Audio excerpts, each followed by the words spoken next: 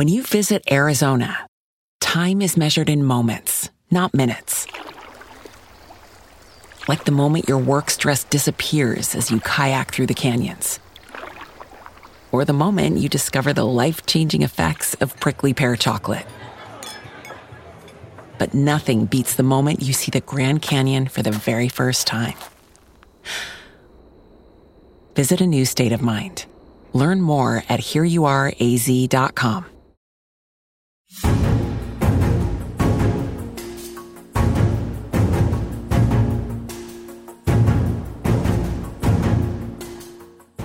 Hello and welcome to Politics War Room with James Carville, and I'm Al Hunt. This week, our guest is author, trade law specialist, and senior advisor with the Albright Stonebridge Group, and the author of a new book on the Senate betrayal, How Mitch McConnell and Senate Republicans Abandoned America. It is Ira Shapiro, his third book on the Senate. Remember, we love taking your questions, so write into politicswarroom@gmail.com or send a tweet to @Politicon for next week's show. Now, we'll get to as many as we can, but don't forget to tell us where you're from. And please check out the links to this week's sponsors, Blinkist and Magic Spoon, in the show notes. We thank you for supporting our sponsors. It helps make this podcast happen. Please tell your friends about us and remind them to subscribe on Apple Podcasts, Spotify, Stitcher, or wherever you get your podcast. James, there were a bunch of primaries this Tuesday around the country. Not any real blockbusters, with one exception. San Francisco voters, by a 60% margin, recalled their left-wing prosecutor, who's seen as soft on crime, which is spiraling in that fabulous city. There are no other big takeaways, but that's a huge one, a continuation of rejections of the far left. James, you've been out front telling Democrats they need to get out front on this crime issue. Will this do it? Well, it's a clear signal, Al, that Democratic voters are trying to seize control of the Democratic Party, which I think is an excellent idea. And this is one, as you correctly pointed out, this builds on what happened in the New York mayor's race, the Buffalo mayor's race, the Cleveland congressional race, the Minneapolis defund the police idiocy referendum, the Seattle city attorney's race. How much more evidence do we need that Democratic voters want to be in charge of what's going on in the Democratic Party, not the Berkeley faculty? And last night was a great win for Democratic voters and was a humiliating defeat for the Berkeley faculty. That's the way I put it. I know that Berkeley faculty members do that, but just a convenient thing to talk about. And time again, voters are weighing in. And they just keep digging themselves deeper with this silliness. And finally, hopefully, this wakes them up and they learn to stand down and shut up. We may have to get the Berkeley and the Brown faculty lounges together one time. We should. Exactly. Yeah. And I agree with you. Let me point out, I think some of the commentary today has also pointed to the Los Angeles mayor's race. I think, and Karen Bass, a congresswoman and the former speaker of the California Assembly, she's kind of painted in that same far left category. That's wrong. That's just dead wrong. She's not a fringe leftist. She's a very effective speaker in the Assembly. In the House, she was a real player. She tried to put together a police reform measure until Republican Tim Scott threw in the towel. She's running against a billionaire. She finished second with, I guess, 37. He got 42. I hope Karen Bass wins in November because she'd be a good mayor. She's a good politician. Yeah, I do not at all conflate her with the idiocy that goes on. I had something when she was at Berkeley. I mean, God, do we have to go through that again? But she seems like a very grounded, thought-out person. I think she's very close to our speaker. My understanding was, you know this as much as I do, is they were really considering her for vice president. Quite seriously. I think she was Chris Dodd, who was the head of that selection committee. It was his first choice. I think what probably eliminated her was not anything about her record, but when she was much younger, she made some what would be considered today politically intemperate comments about Castro and Cuba. Well, I mean, okay. They thought she was writing off in her early 20s. Florida. I mean, my of course. God, she's got Yeah. whole career. Yeah. And one of the things that I was reading is that the Los Angeles progressives were angry at her because she wanted to try to increase the size of LAPD. How many times do you have to lose and cost people elections and quit electing Republicans and keep your mouth shut? Hey, James, California has what they call a jungle primary. Everybody runs. The top two finishers go on to November.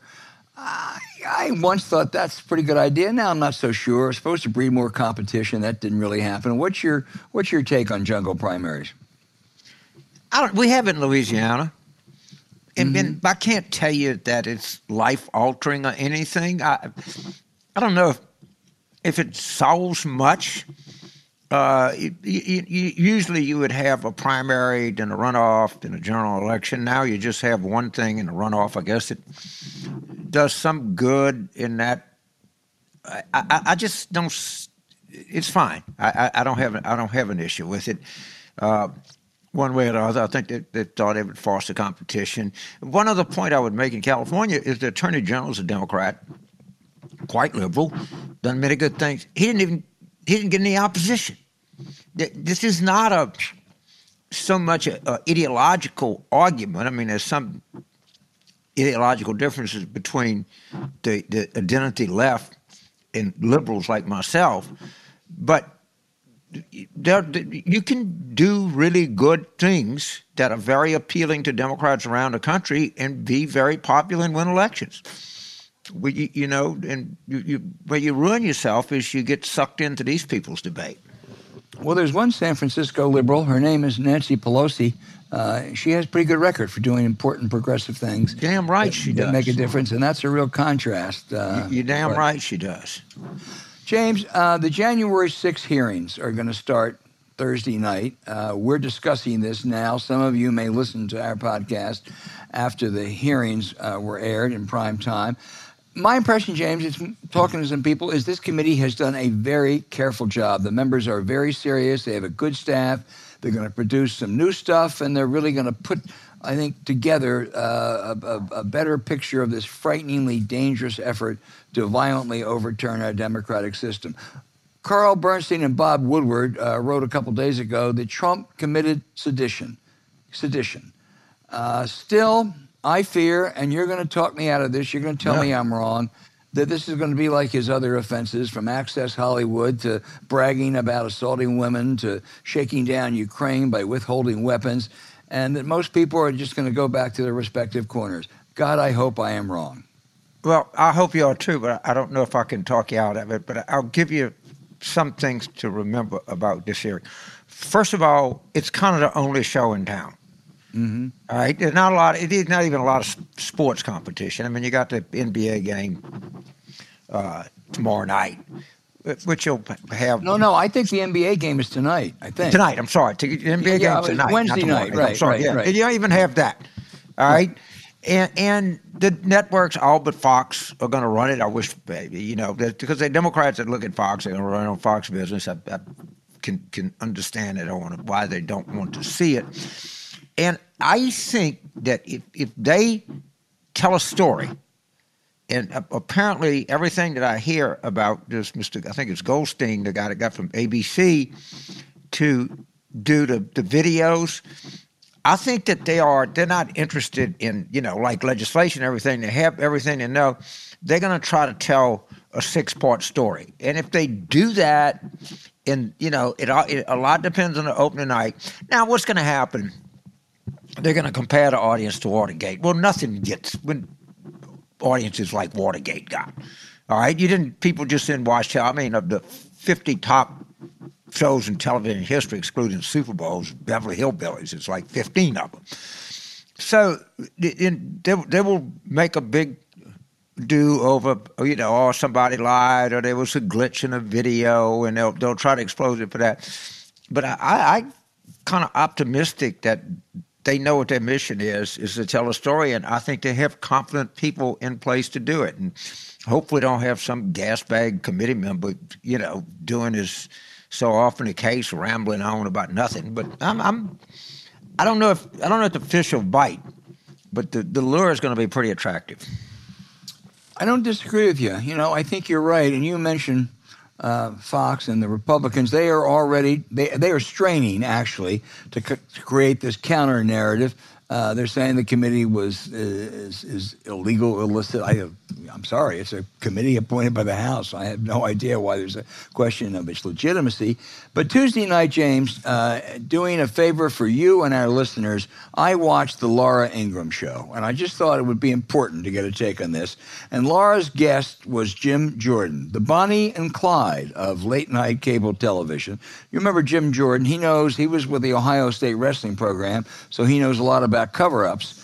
But right. Jordan, the tough guy in shirt sleeves, as always, was outraged. Listen to this, James. He was outraged. This committee consists of Trump critics. Where's the other side? Well, Mr. Jordan, you and your party leaders rejected an independent commission. You're not on the committee, Mr. Jordan, because you may have been complicit with Trump that day. Your story keeps changing.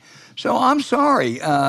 There's a reason why this committee has the composition it has. Republicans can blame themselves, and I certainly wouldn't want Jim Jordan to be anything involved in investigating himself. Well, of course, you got to remember, if there's a armed robbery, all right, the guy that had the gun pointed at the teller's head, got the money. Obviously, they're guilty. That's the 9/11 people. All right. Mm-hmm. However, the person that cased the joint is equally guilty. The person that drove the getaway car is equally guilty. The person that funded it, came up with the plan, is equally guilty. And if this committee is going to break new ground, they will show that this was something that was planned and executed beyond just the people that participated in it. And I suspect they're going to show a pretty strong complicity of current members of Congress, which would make them, under the eyes of the law, as complicit as anyone else that was involved in this horrific criminal act. So that's one of the things to look for. But, just remember, when you have a felony of this magnitude, there's a lot of people that are sucked into it. And I think a lot of these people are going to get sucked into it. And I wouldn't be surprised if Jim Jordan is one of them. I don't know that. Well, I don't know it either, but I wouldn't be surprised either, given his history. Having gone through watching that program Tuesday night on Fox, I want to stick with it for one minute more. Miss Ingraham then went on a tangent ridiculing the committee for hiring that former ABC executive to help with a presentation. That really offended her journalistic ethics. Now, of course, Miss Ingraham and her sidekick, Sean Hannity, ratings journalists, were constantly advising Donald Trump and Mark Meadows. I guess that's different. But then, James, Miss Ingraham went on a tirade against Bob Woodward's journalistic standards and ethics. Laura Ingraham criticizing Bob Woodward's journalism. That'd be a travesty if it weren't so funny. It's not even funny. It's just how cheaply they view their viewers.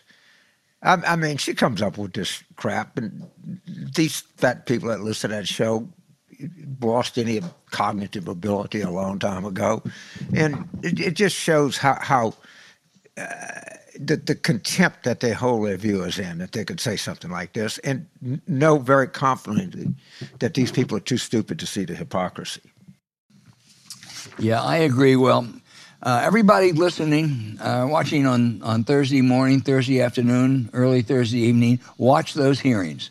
They're on every commercial network, every cable network except Fox, and on PBS. I'm going to be watching PBS, but whatever you watch. Oh, no, don't have to worry. I'm watching for sure.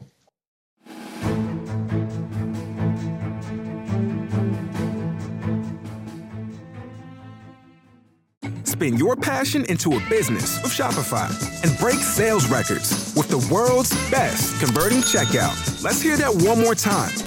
The world's best converting checkout.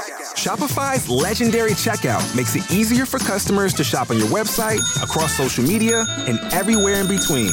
Now that's music to your ears. Any way you spin it, you can be a smash hit with Shopify. Start your $1 a month trial today at shopify.com/records. Purchase new wiper blades from O'Reilly Auto Parts today and we'll install them for free. See better and drive safer with O'Reilly Auto Parts. O'Reilly Auto Parts.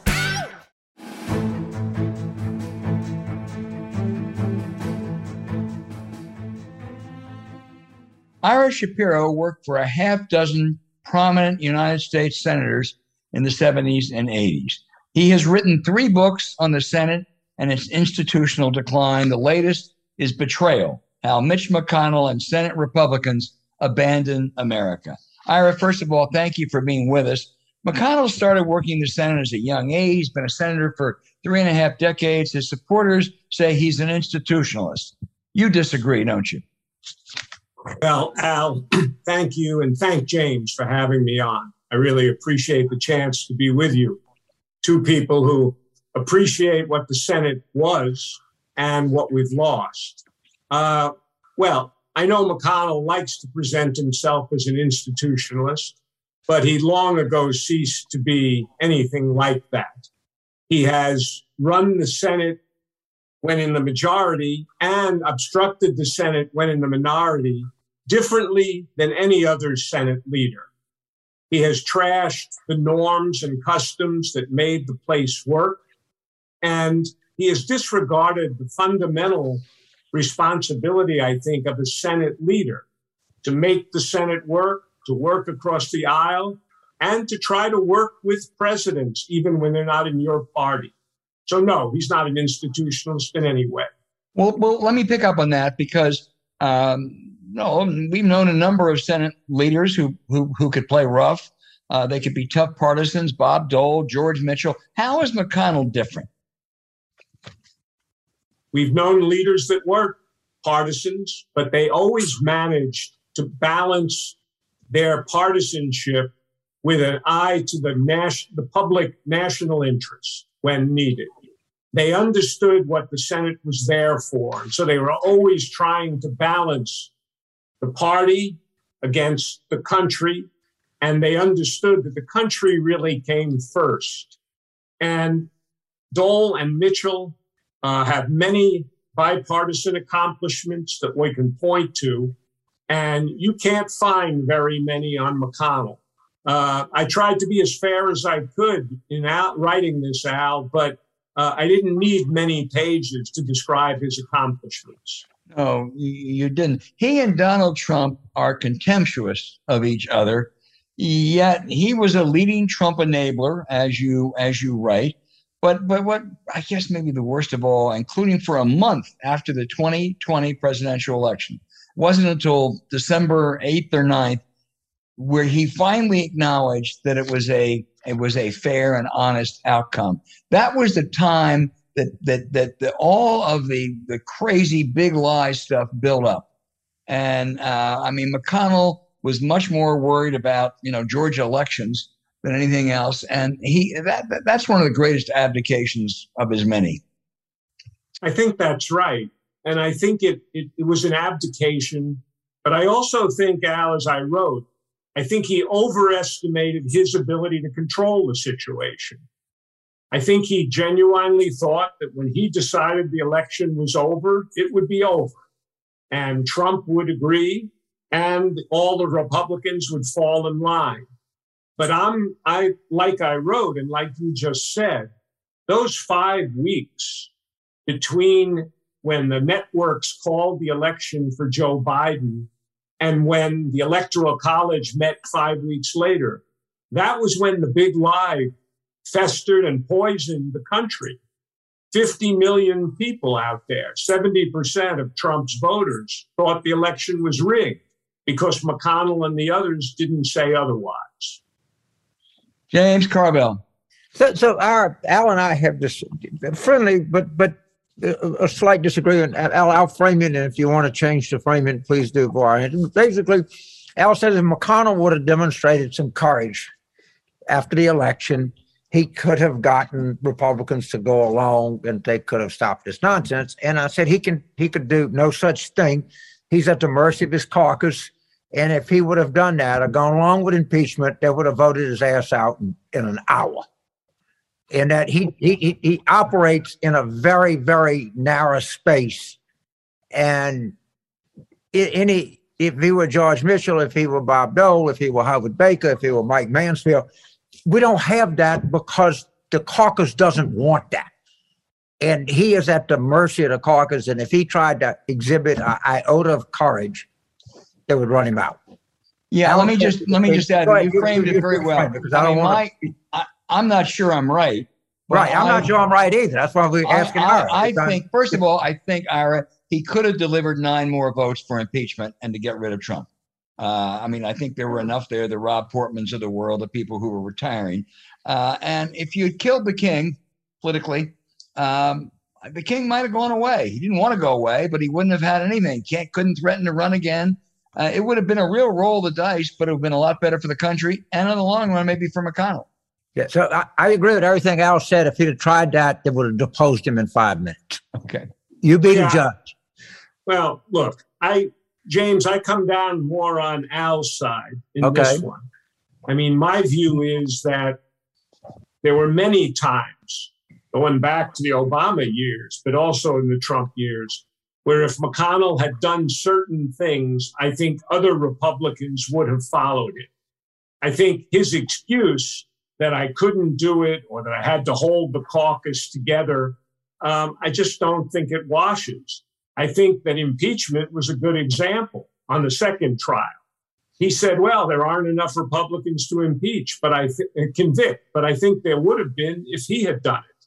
And who exactly, well, if the caucus had deposed him, if the Cruz-Hawley wing of the party was that strong, well, at least he would have done something for the country.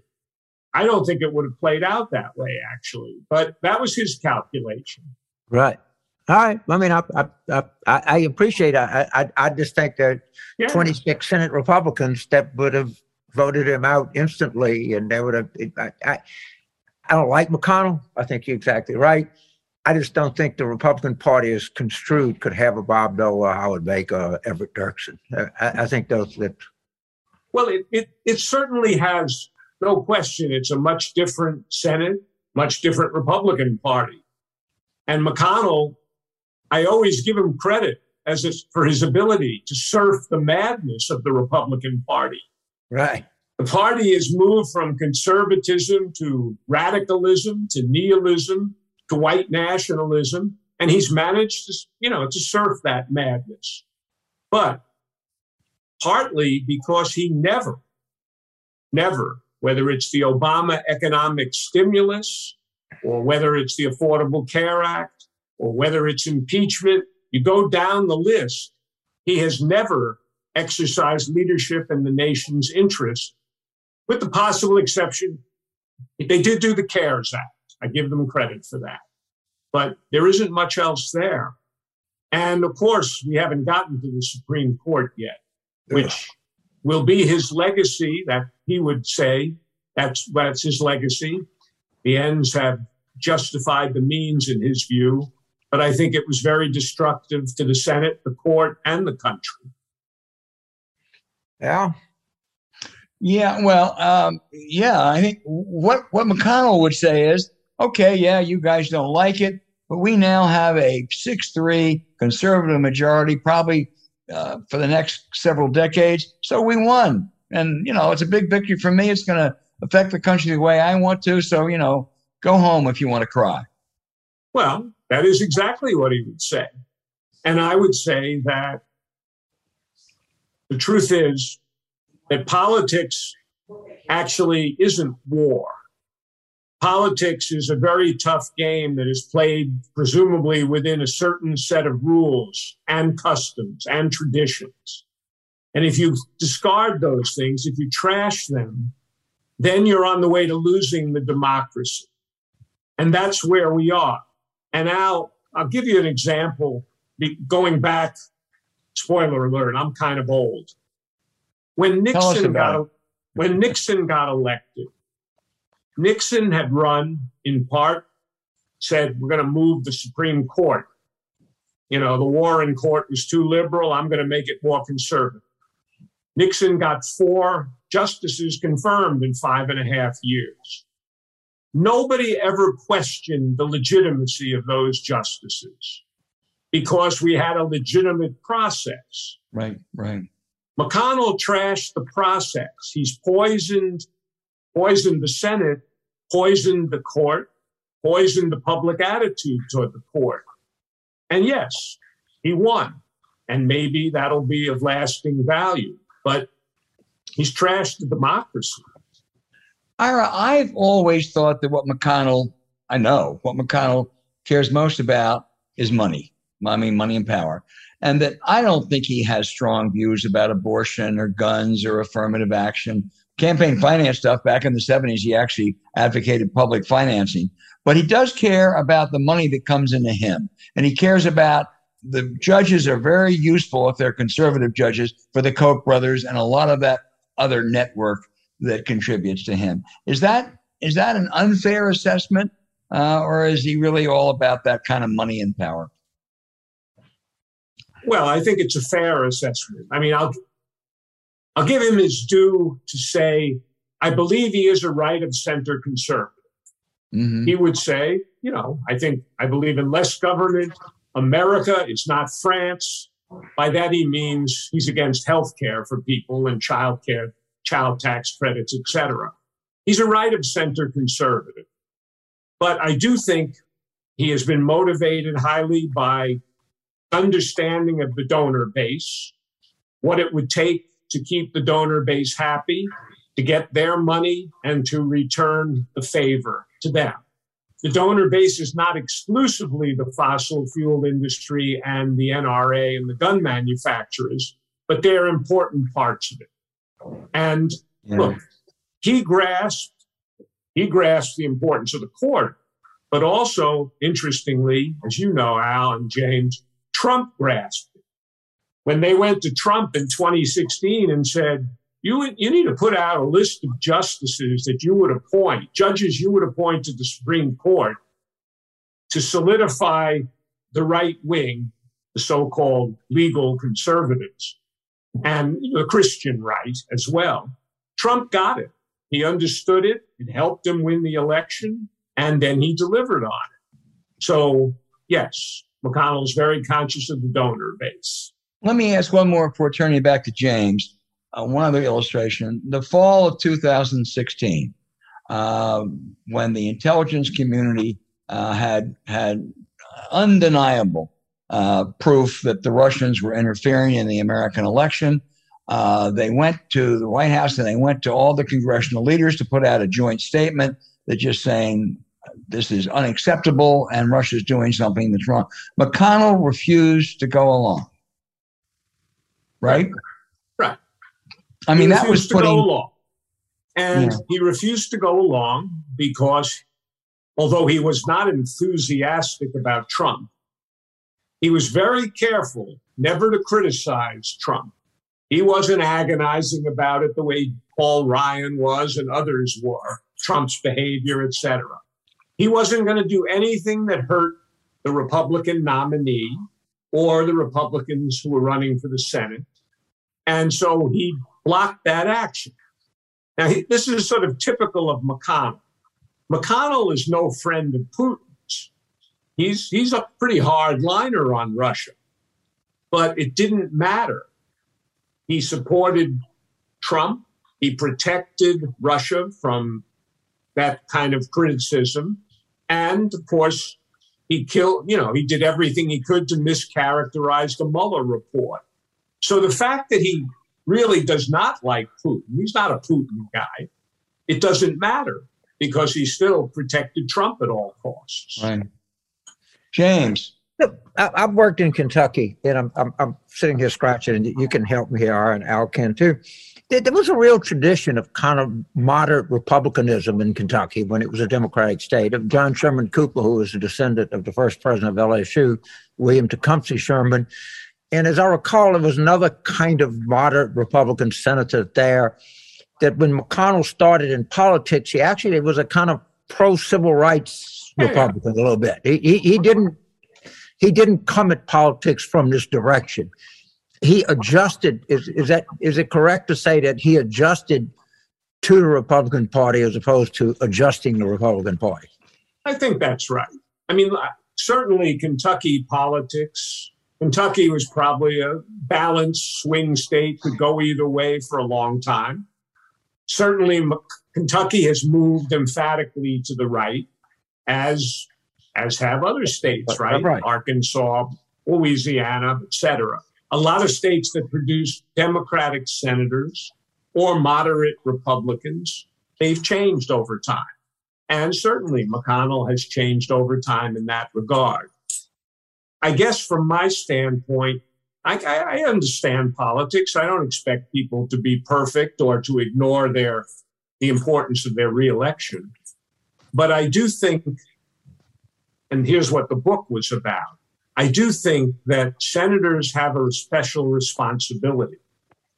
Fundamental responsibility number one would be to check a president who is threatening the constitutional order. And in that regard, they didn't step up to it. Well, I guess I understand what you're saying. I'm just like the Republican voters, you know, the analysis that Kathy Barnett, who was the craziest Republican in that Pennsylvania field, which is saying a lot, I think had the best critique. MAGA was always that. Trump just activated us. And as long as Trump does what we want, we're fine with him.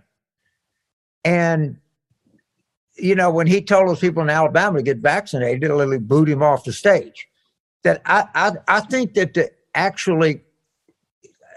Republican voters are in charge of the Republican Party because they're producing the kind. Mitch McConnell is a reflection of what Kentucky Republicans want.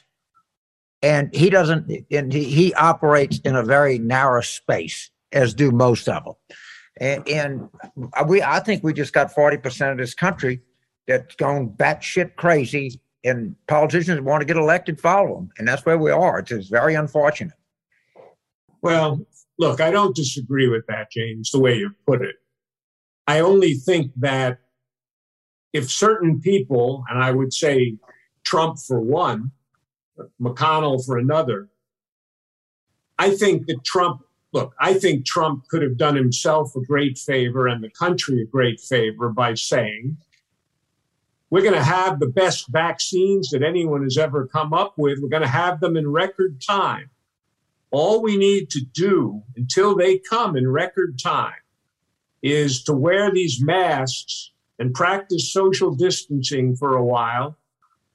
If he had said that, I don't think the Republican governors or the Republican base would have gone the way they did.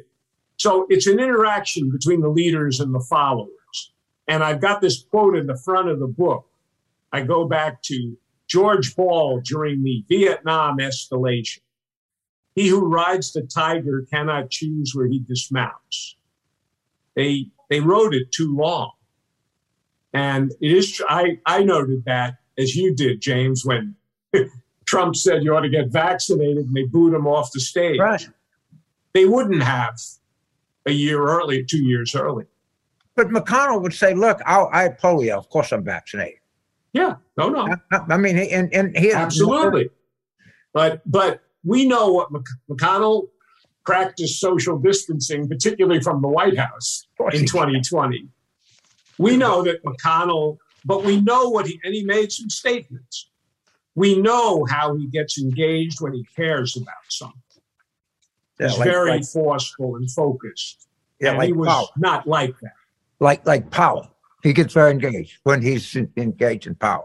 Yeah. Albert, I want to ask one more thing before you go, because we have mutual friends, and all of them have great respect for your intellect, and you're a connected guy, and this is my area, but maybe give me some advice. Is there anything you think what are kind of a couple of things you think the Democrats can do to enhance their dismal chances of having a decent 2022 between now and November? I think that the political climate is terrible. And as we know from long past experience, right, the White House gets held accountable, and it's not a good time in off-year elections. Right, we know that. I think we have to unify the Democrats behind the proposition that it's the Republicans who are obstructing, and it's the Republicans, whatever your issue is, if it's abortion rights, if it's gun control, if it's environmental and climate change, if it's democracy, if it's voting rights, the same people are holding back the country in all of those. You know, you don't have to choose one issue or another.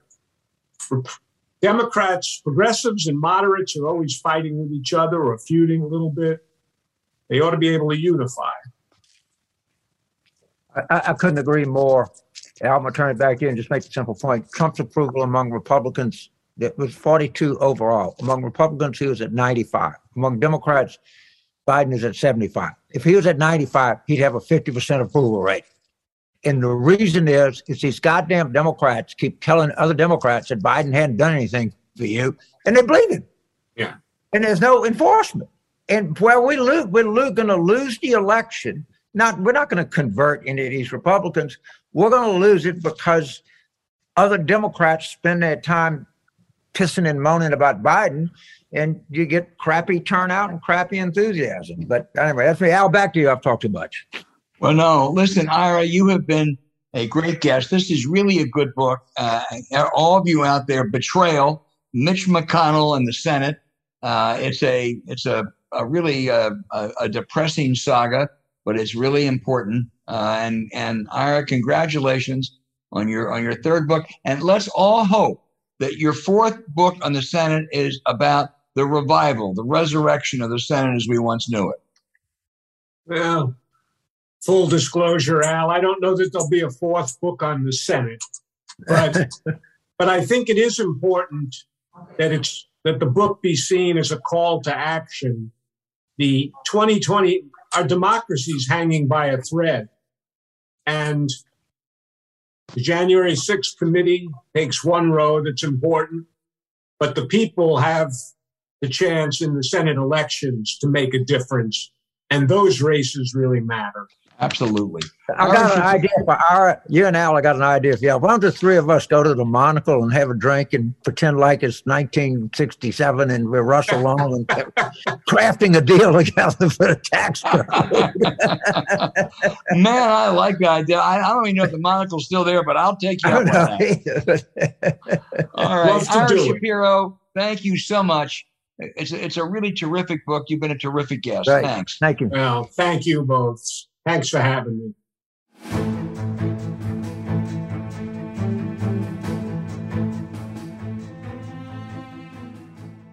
All right, and now for those terrific questions that we get every week from our terrific listeners.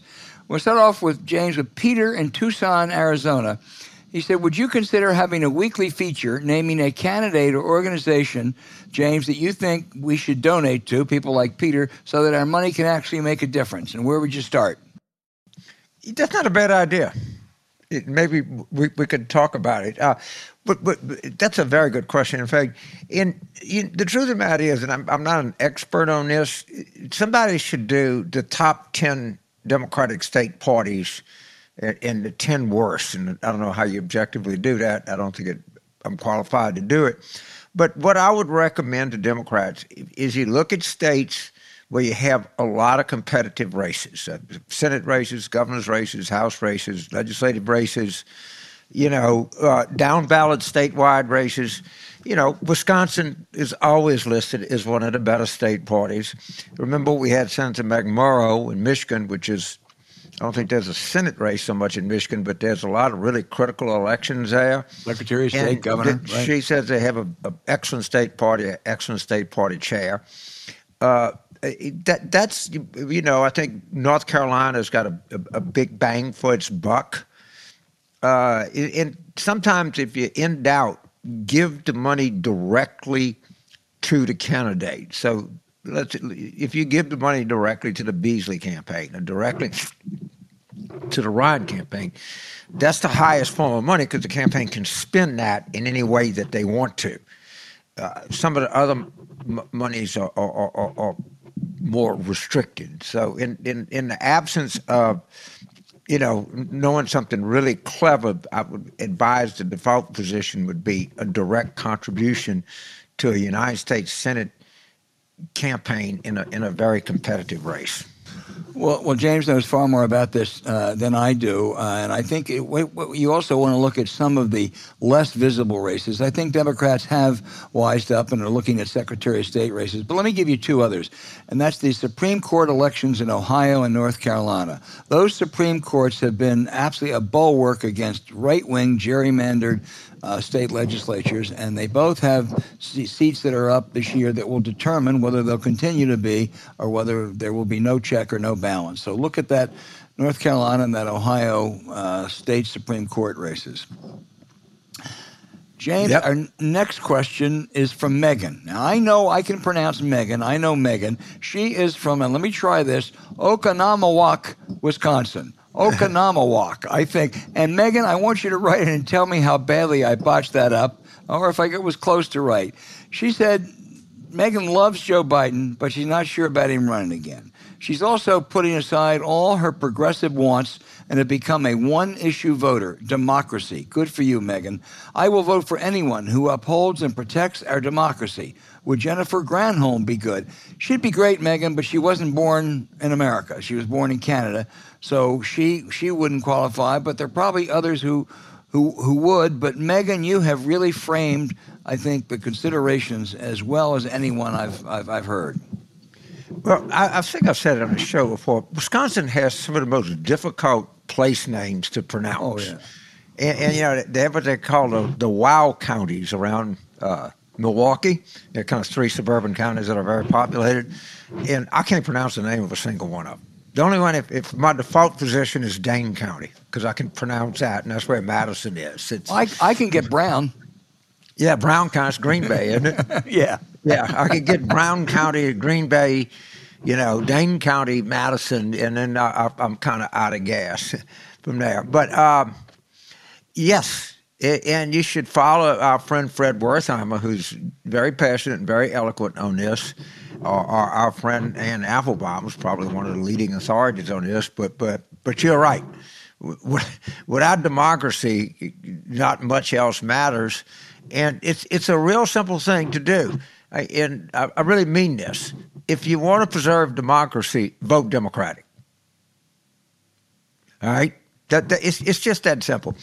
You're going to have the rule, and I want to talk about this with our guest today, but the most effective thing you can do is elect more Democrats. Are some of them going to be scoundrels? Yes. Are some of them going to be people you don't be effective? Yes. But by and large, if you had 55 Democrats in the United States Senate, our democracy wouldn't be in very big trouble. I mean, there's one anti-democratic party in the United States, and I'm not talking about, just big D Democrat. I'm talking about small d Democrat. And I'm sorry, that's just a fact. The most effective bulwark against the encroachments we have on democracy is just simply elect more Democrats. James, our next question is from Jane, and she is from St. Louis, Missouri. I got that one right. And by the way, Megan from Wisconsin, please write us and let us know how we did on your town. But Jane in St. Louis, Missouri wants to know, James, what do you think of ranked choice voting? Well, boy, we got that about the open primary voting. Right. I've never voted in it, and I've never voted in it. It looked like it produced the result in New York that the voters desired. I think that a lot of people think a long time to think that there's a quick fix to make things more democratic and simpler. Whether you should have runoffs and primaries, and, Georgia even had that runoff provision in general elections, which was a holdover from Jim Crow, actually, that, somebody could come in and win a plurality with a lot of black votes, so you had runoff. I don't know. I would defer to democracy experts on this to the best way, but I don't think any of these things have proved to be either as good as its proponents have suggested or is as bad as its opponents have suggested. I don't know. But you probably into this as much as I am. Do you have anything to add to that? Well, no, I agree with that. I don't think it's a panacea, to be sure. On balance, I tend to favor it, because the reason is that I think, when you express your preferences, sometimes the person, when you don't express your preferences, the person who is the most on the fringe, if you will, whether it be right or left, right, is likely to get the most votes. But when you express preferences, it may moderate a little bit. You want to, let's say you like Karen Bass, but you don't have a problem with Caruso, but you don't like the other people running. Right. Well, if you rank them, you feel like you're empowered a little bit more. But I can see that, because sometimes a lot of times you vote, particularly in primaries, and it's I kind of like both of them, but I guess I like this person a little bit better than that one. It just gives you some satisfaction. Yeah, no, I think it does. And your New York example is a good one. There was a pretty good one in the Maine congressional race a couple of years ago, too. Right.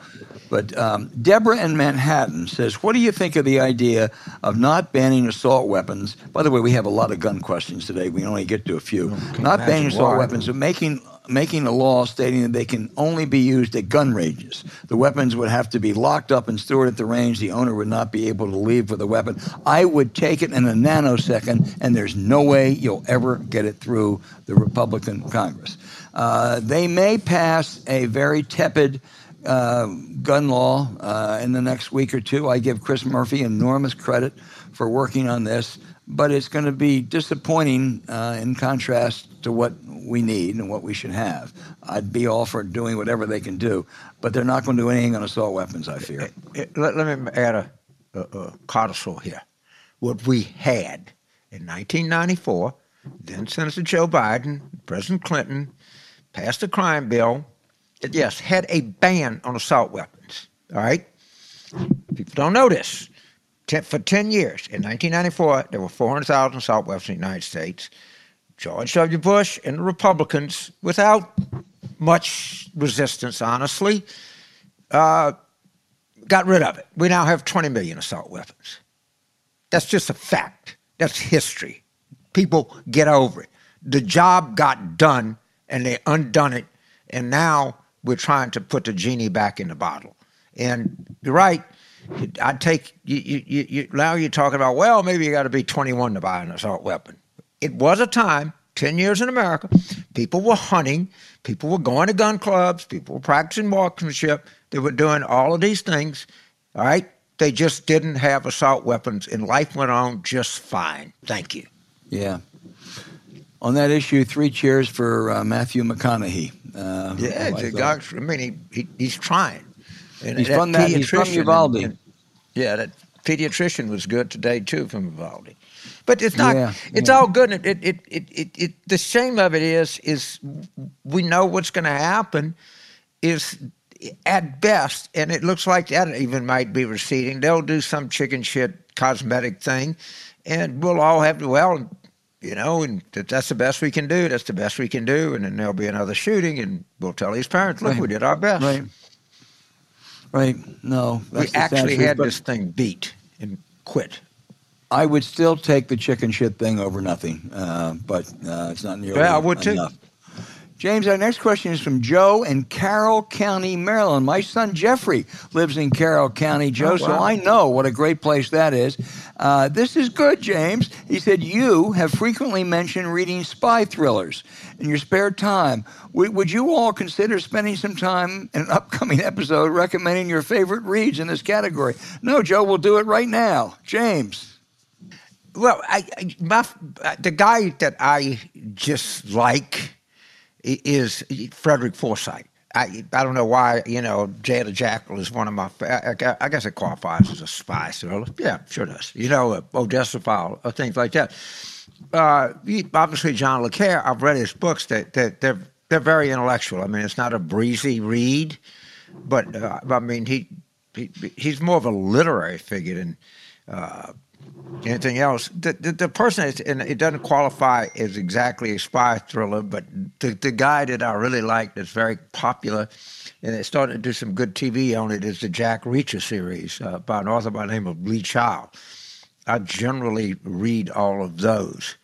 But some of those spy novels are very deep and very complex. You know, I mean, those are the ones that I'm rattling off the top of my head.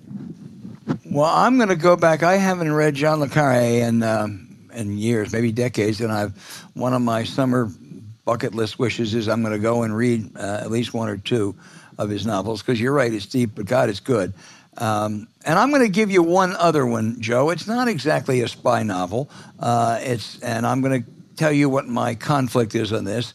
It's kind of a political sex spy novel called Let's Not Do That Again, and the author is Grant Ginder.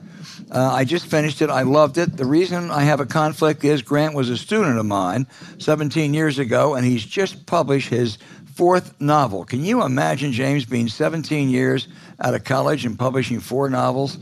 But anyway, let's not do it again. I want to add one more to that list. It's a guy named Alan Furst, F-U-R-S-T. And most of his stuff takes place in pre-war Europe.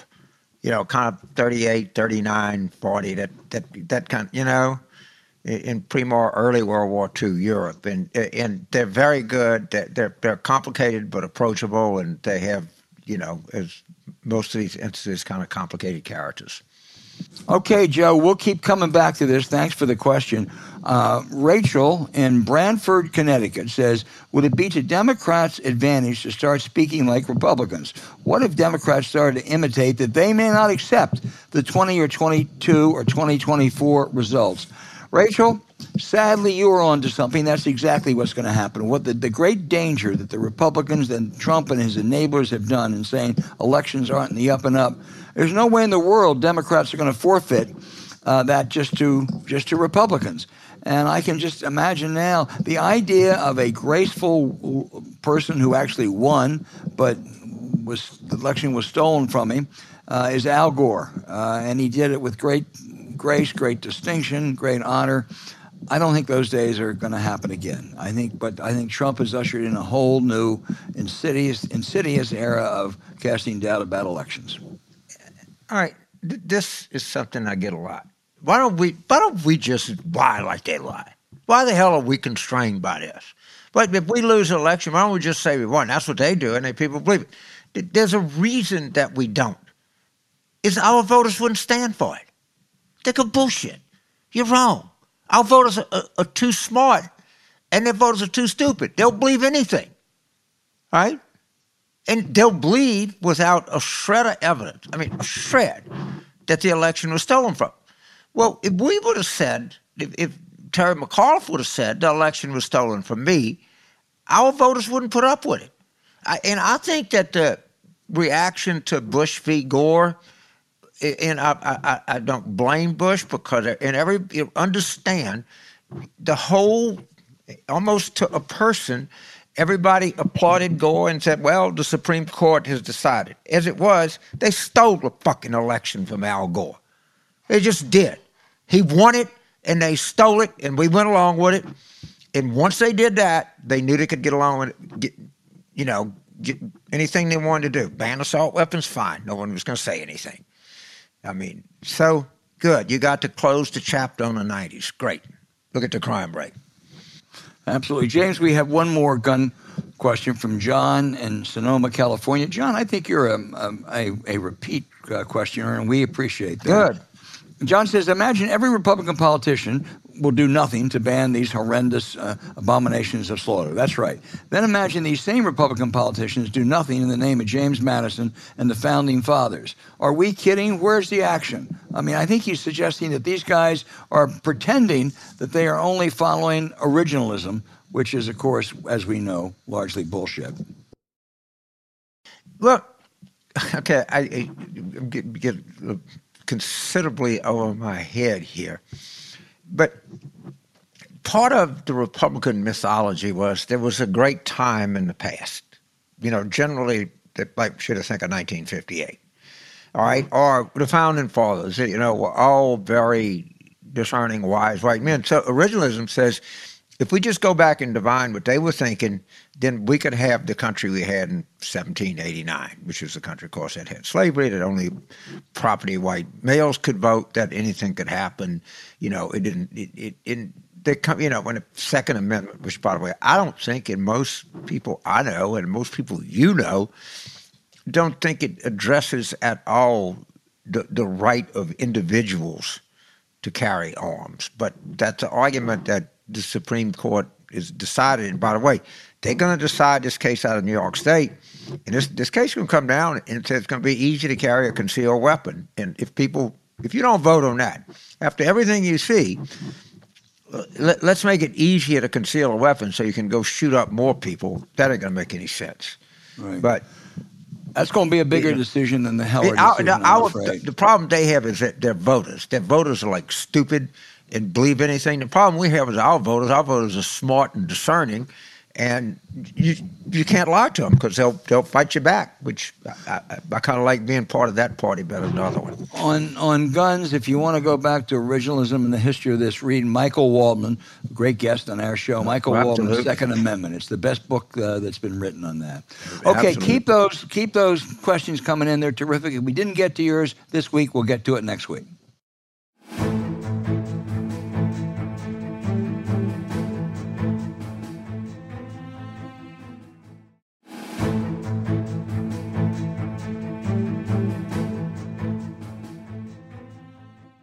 Okay, and now for the outrage of the week.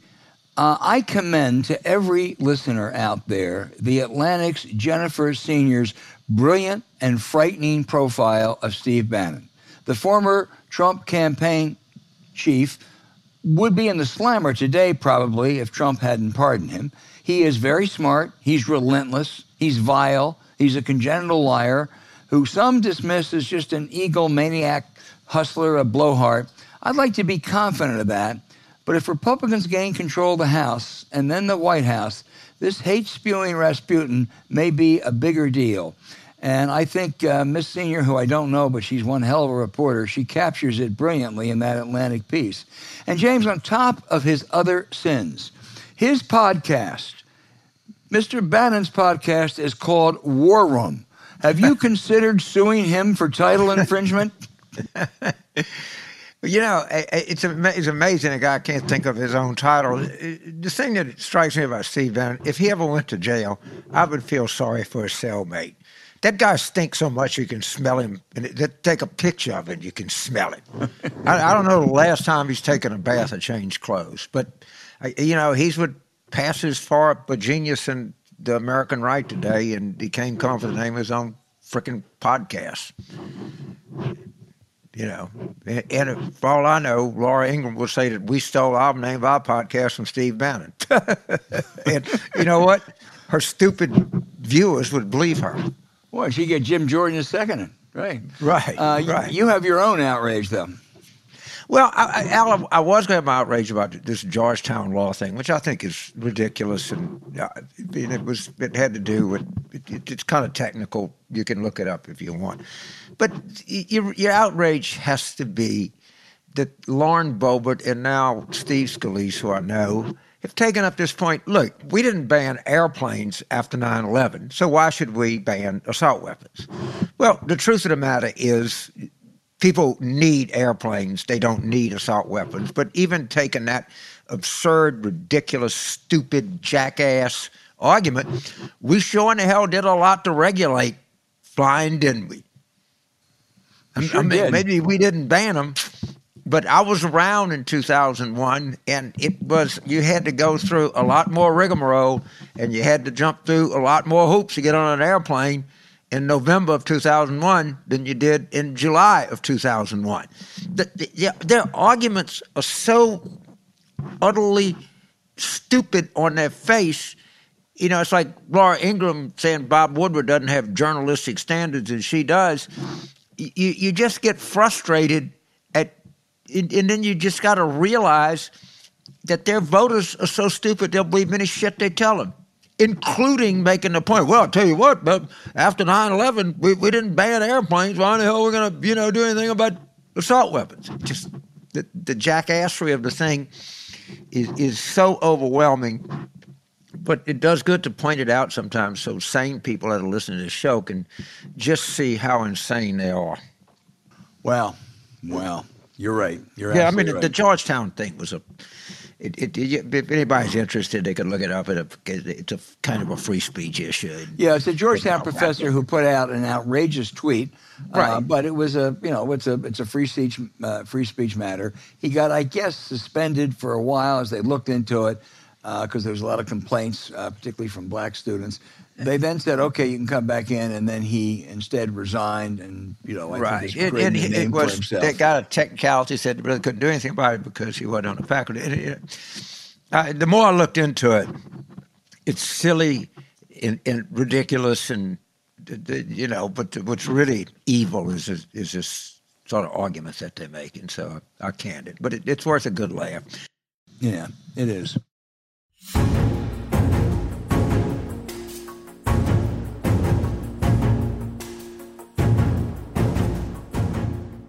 Hey, thanks for listening to Politics War Room with James Carville, and I'm Al Hunt. Don't forget to send your questions for us by email to politicswarroom@gmail.com or tweet them for next week's show at Politicon. Following this episode, we'd really appreciate it if you check out the links to our sponsors, Blinkist and Magic Spoon, in our show notes. We thank you for supporting them. When you do, you help make this podcast happen. Now, to keep up with us, subscribe to Politics War Room on Apple Podcasts, Spotify, Stitcher, or wherever you listen. Please rate the show with a 5-star review. We'll be back next week with another show as we continue our War Room planning.